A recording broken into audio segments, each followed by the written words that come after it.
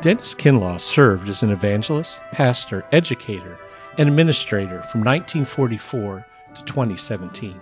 Passionate about sharing biblical truth, Dr. Kinlaw became a significant voice for holiness in the 20th century. We hope you enjoy this message from Dr. Kinlaw.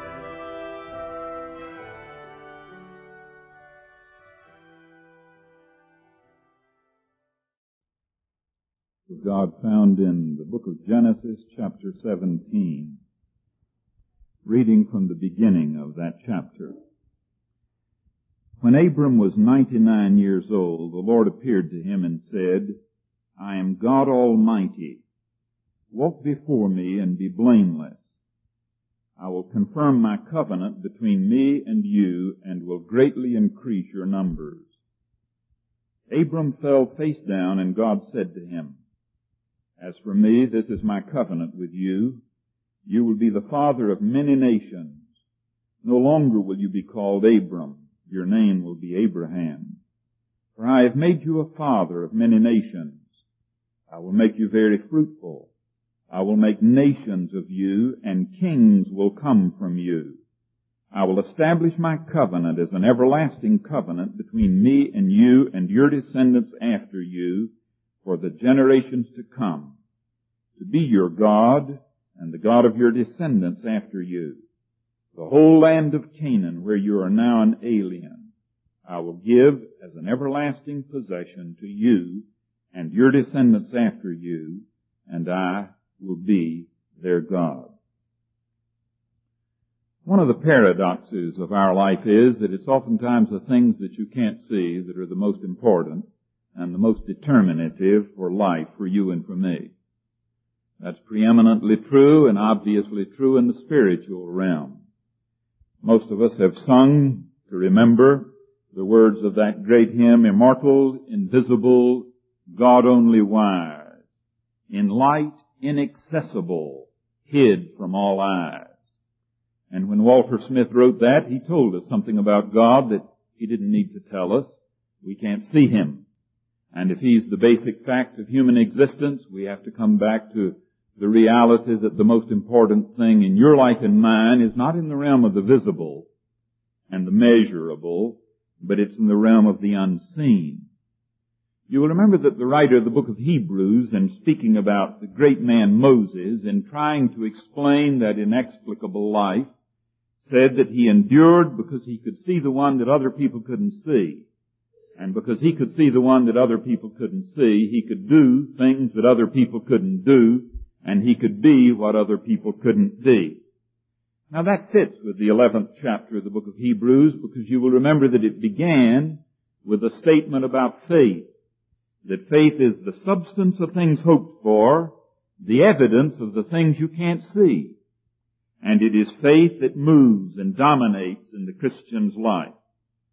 But if that's true of God's world and the spiritual world, the supernatural world, it is also true of much of the personal world too, isn't it? It's the things in you and me that other people can't see, and that oftentimes they can't measure, that really are the determinative things in our lives.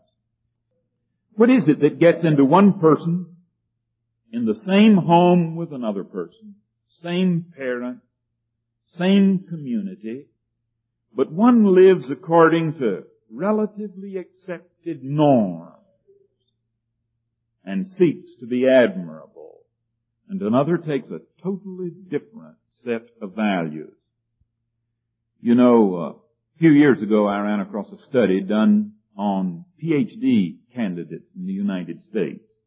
And it told about where they did their undergraduate work and where they completed their PhDs. It's the only study that I have ever found that showed like that showed where the recipients of PhD degrees did their undergraduate work. And it was broken down by state, so I turned immediately to check and see what happened in Kentucky and how Asbury stood. I found that in the colleges in the state of Kentucky, Asbury was second between 1920 and 1966 in the number of students who went on and received PhD degrees. I was intrigued by that. One of the reasons I was intrigued was because of the fact I spent 4 years here as a student, and then went across the street and spent 3 years there. And I do not ever remember in the 7 years that I was here anybody ever suggesting that higher education was a valid Christian mission field or a particularly valid area for Christian vocation. Now perhaps they did, but the memory that I had was that the premium was placed on being the pastor or the evangelist or the missionary or the person like that. But here was this, the second in the state. I was equally intrigued by the institution in the state that led the state. Fortunately for me, at least I was glad they didn't lead us by too much, and they have been through the years a bit larger numerically than we. But it was Berea College. Now you may not know, those of you students who are not from Kentucky, you may not know about Berea. But if your father went to Berea, the chances are that you can never go to Berea because the chances are you'll make too much money. I think in 1965, if your father made more than $5,000, you could not register at Berea College. It is for the underprivileged young people of Appalachia. And they have very strict restrictions, geographically and also financially. And every student who goes there has to work. So these were the underprivileged, the deprived young people of Appalachia. But they led the state in Kentucky, and the number that went on and received PhD degrees. So I thought, how intriguing. What moved them? Now frankly, I'm convinced that it was a basic social hunger probably that dominated that group. You know, if you're on the bottom and all of life is this way, there's something within you that would like sometime to get up there far enough that you could look this way for once, at least before it's all over with in your existence. And so here are underprivileged kids from Appalachia, deeply motivated to accomplish something in areas of which their parents knew absolutely nothing, probably. Now, that's a magnificent thing when you find that kind of hunger inside people. I ran across a story that I used once in a regular year chapel, and so the professors will all remember this if they were in chapel that morning. But I found myself in Atlanta in a closed group of men, most of whom were significant Christian leaders, and we were being led in a devotional by a black preacher from the Watts section of Los Angeles, and it was an unbelievably magnificent devotional. He was telling, using the scripture about the 4 fellows who brought the paralytic to Jesus and were ingenious enough and motivated enough to lower him through the roof, and so he was healed. And he was talking about God. He said, you know, what a boring job it must be to be God. And he said, I think the most boring part of it all would be to have to listen to people's prayers. He said, think of the prayers you'd have to listen to. Dear God, bless me and my wife and my children this morning. They're blessed. Blessed more than they know. Or he said, some of you preachers that say, Lord, bless me and my staff and my church members, make our church. He said, they're blessed more than they know. He said, but occasionally, even God gets a surprise. He said, you know, I think he was surprised when this happened. 4 fellows brought a friend to Jesus to get him healed. Believed Jesus could do something for him. He said, you think of that day when the 3 Hebrew children got thrown in the fiery furnace and began to pray. He said, I think even God waked up that day and looked down and said, boys, what under the sun are you doing in there? Well, I waked up at that point. A man who can catch you like that. And he said, you see, God is waiting. There is a section in the nature of God, slumbering, waiting to be challenged by any man who will believe and dare. Well, now, I turned to the fellow who was sitting next to me, who was a businessman from Boston, and I said, who is this fellow? He said, you mean you don't know him? I said, no. Well, he says, he's pastor of a very large Black Baptist church in the Watts community. But he said, let me tell you a story.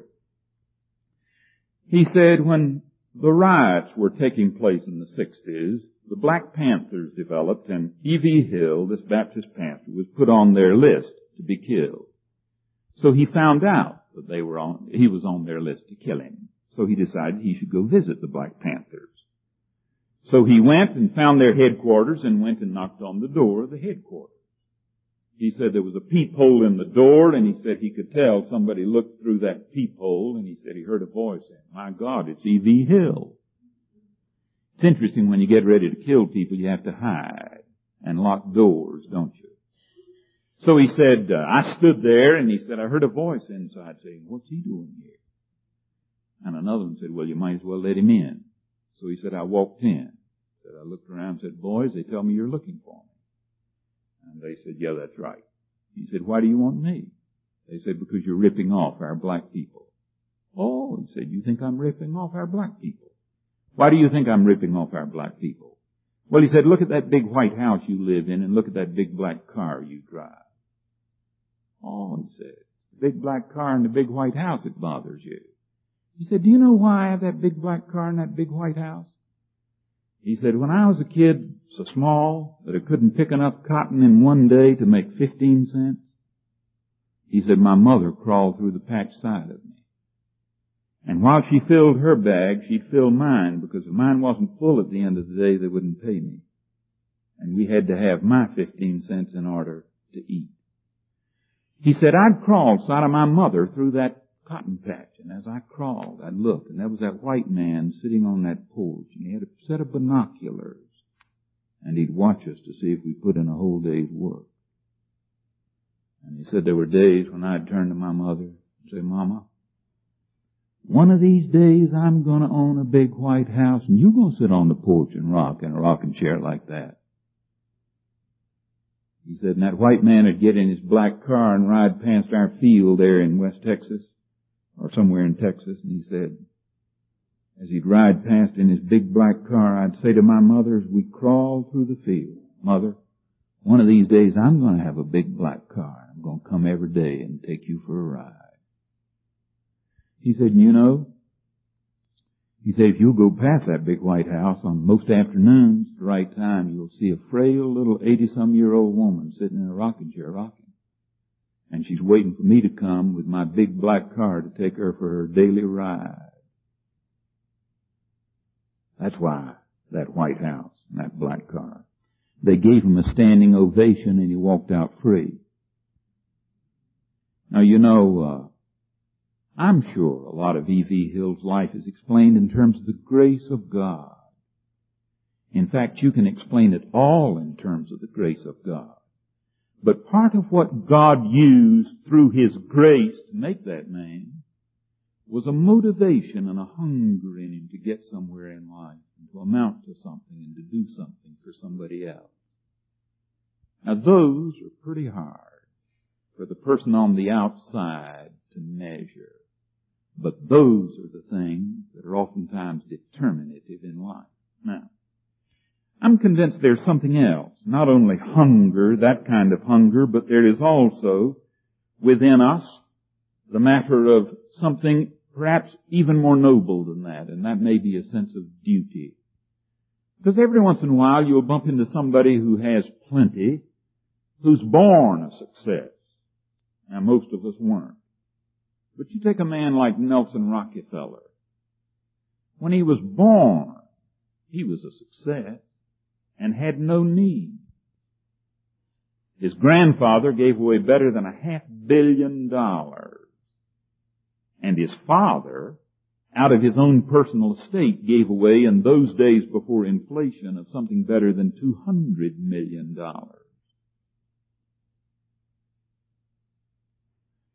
And when Nelson Rockefeller was in his 20s, President Roosevelt tapped him and he became his expert on Latin America. And the rest of Nelson Rockefeller's life was spent in public service. Now, I'm not about to pass judgment on all the goods and bads in Nelson Rockefeller's life, but why would a fellow do that? Ambition, yes. But if you go back and check the Rockefeller's family, you'll find that the old first John D. was a Puritan of Puritans. And and instructed his children and his grandchildren in a sense of moral duty. And he said, this wealth that we have places on us great responsibility. And so the family said, yes, we owe one of our family to public service, to give himself for the life of our nation. Now that's a nobler thing to me in a sense, when you come to the place where you don't do it just to satisfy necessarily your own ego, but there be somewhere within it an element of moral ought and an element of duty. You want to count, but one of the reasons you want to count is because you know you ought to count. Now, you know, that brings me to this. I think sometimes there are two groups of people in the world. There's one group of people that goes through life saying, is there anything wrong with that? If there isn't, that's the way I'm going to go. And there's another group that goes through life saying, is it right? And if it isn't, I'm not going to touch it. Now you can build a theoretical case for those two things being the same thing. Because it's obvious if I say, is it wrong? And you tell me it is, and I don't do that, then I've done what's right. You could theoretically make a case that if I say, is that right? And you say, yes, that's right, and I do it, then I haven't done what's wrong. But you know, there's a world of difference between the person who says, and nobody in the world may know that he's saying it except the person saying it, who says, is it wrong? If it isn't, that's what I'm going to do. And the person who says, is it right? If it isn't, I'm not going to touch it. Because the two questions reflect two totally different points of view. They reflect two different attitudes. They reflect two different motivations within a person. The person who says, if it isn't wrong, I'm going to do it. If he does right, he does it by default, doesn't he? And if a person says, is it right? And he finds out it is, and he does it because it's right, he's done it by choice. It may be that he's done it by delight. And there's a world of difference between the person who does it because he chooses it and the person who does it because it's the only option left when the others are ruled out. You know, there is a tendency in the human heart and the human mind that the farther we go on any path, the more careful and the finer distinctions we make. In the beginning, we make broad distinctions, but as we move down that path, we make finer and finer distinctions. And so, the person who says, is it wrong, will find within himself resources to begin to make distinctions that get finer and finer and finer. As he gets closer and closer and closer, and can justify a greater and greater proximity to that which is less than noble. But if that's true in that direction, the other is true in the other direction. As you make finer and finer distinctions, you see you're getting closer and closer to what ultimately will have to be said is not just the right, but is the best.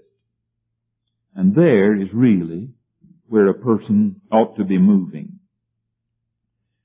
If a man can come to the place where the touchstone in his volitional life is it right and is it the best, he'll live a different life.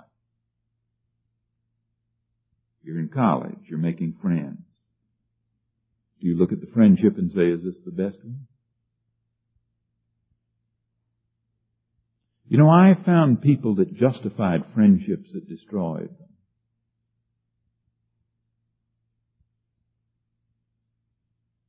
And I've seen people choose friendships that transform them for the good and for the better. Your spare time, the books you read.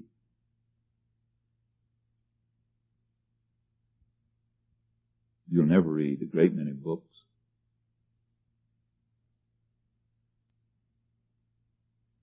The person who says, is it wrong?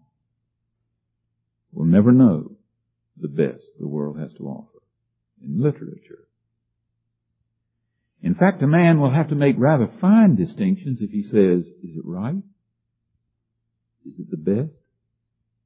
If he's ever able to say, he's read the best.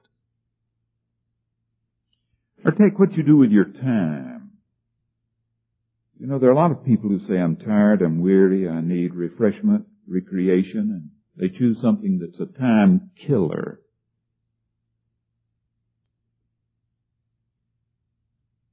And no man has a right to kill time. Because it's possible to use time in such a way that it is recreational. Rest and recreation can go together. Take the courses you take. You say, will this get me my degree? And you'll have a poor degree.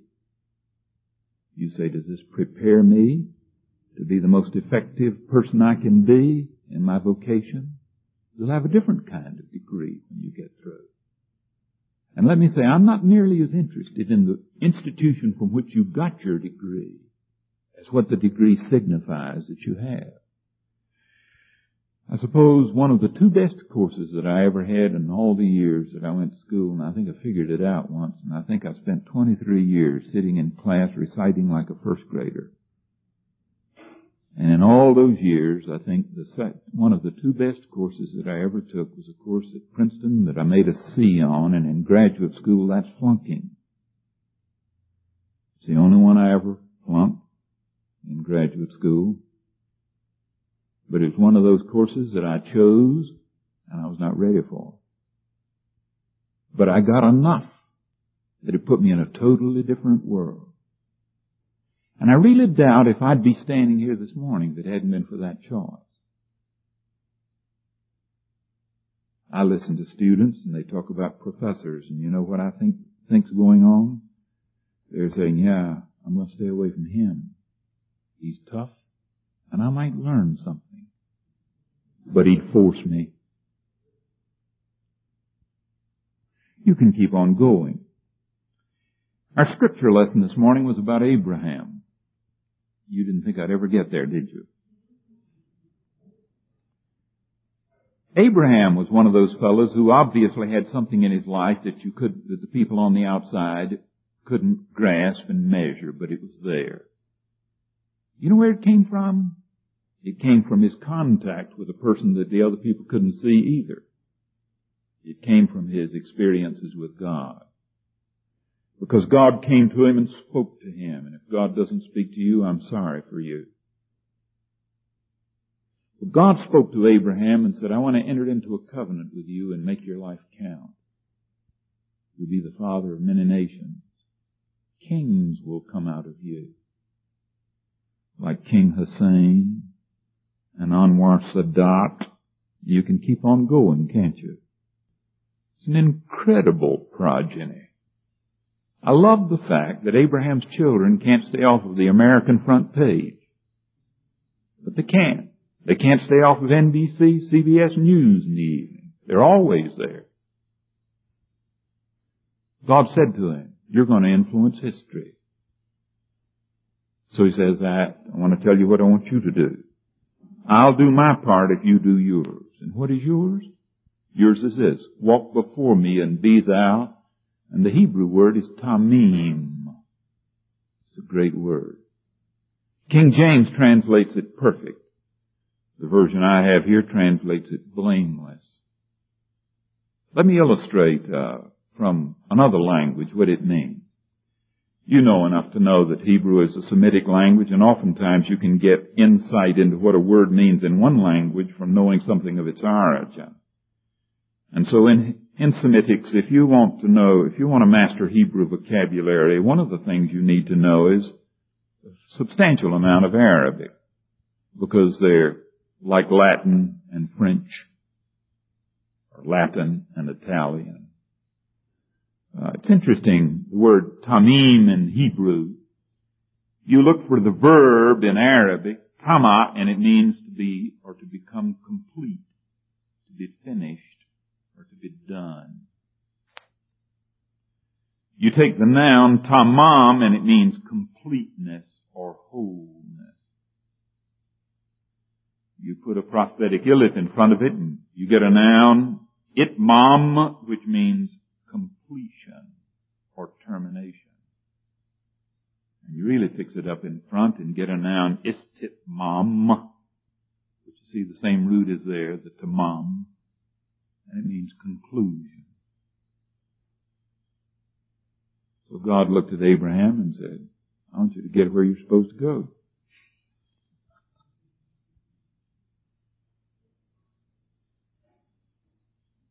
And that's all God cares about, isn't it? There is a way that seemeth right unto a man, but the end thereof is... But there's another way, and if you choose it, you'll come to your right istitmam, you'll come to your right conclusion. You'll come to completeness, to wholeness, to the termination of your course. You know, I love that word perfect here, because it fits in with our doctrinal heritage, where we talk about entire sanctification. I hear students today say, that's very confusing to me. I just don't understand that. Now, I have some sympathy for that, but then at other times, I find myself perplexed. Because God spelled it out very carefully. He spelled it out to Moses, the one you remember who endured as seeing what he couldn't see. He said to him, Hear, O Israel, the Lord our God is one. Thou shalt love the Lord thy God with all thine heart, with all thy strength, soul, with all thy strength. You're to love your neighbor as yourself. You're to come to the place where you're one. Hear, O Israel, the Lord our God is one. He says, I want you to be one. And what is that oneness? It's where you've come to the place where the one thing that motivates you and determines that choice you're going to make is it right? Is it God's will? Is it His will for me? And do you know there's a fantastic freedom and there's a fantastic unity that comes when you get out of that realm where you say, shall I or shall I not? But the question is, what? What's right? It's a much simpler life, and it's a single life. You will remember that God at times was different with others. I notice it's 12 noon, and I'll quit in just one moment, but let me give you this closing thought. I think it's too good to let go, so you indulge me. You will remember that with Israel, He gave them the 10 Commandments and the Pentateuch, the Torah. A lot of detail. What a time the Jews had trying to figure out whether they kept everything in the 10 Commandments and the Torah. 10 Commandments was not so bad, but Leviticus and Numbers and Deuteronomy was a bit more of a problem. You come to the New Testament and Jesus gave us a Sermon on the Mount. 3 whole chapters of it, and then the New Testament. It's interesting, He never troubled Abraham with all that, did He? He just looked at Abraham and says, be perfect. No details. Because you know what God knew? If you get to the place where you really want what is right, you'll find out. And you won't miss it. Jesus has said, if any man wills to know the doctrine, he will. And if any man wills to know the truth, God won't leave him in the darkness. God will bring him into the light. You know, I'm interested in the fact that God always speaks to us in the imperative, while we put it in the subjunctive or the optative. Do you know the difference between those moods? The subjunctive and the optative, you will remember, the moods of desire and of wish and of supposition and of hypothesis and of possibility. If it pays, I may go that way.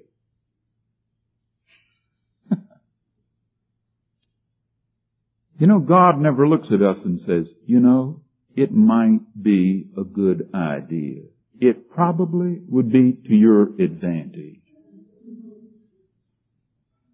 He thunders in imperatives. And you know what our response ought to be? Shouldn't be subjunctives or optatives. It ought to be in the indicative. That's what the psalmist said.